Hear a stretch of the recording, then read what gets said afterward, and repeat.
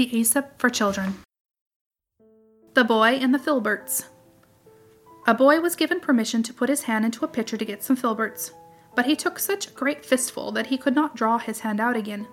There he stood, unwilling to give up a single filbert, and yet unable to get them all out at once. Vexed and disappointed, he began to cry. "My boy," said his mother, "be satisfied with half the nuts you have taken, and you will easily get your hand out. Then perhaps you may have some more filberts some other time. Do not attempt too much at once."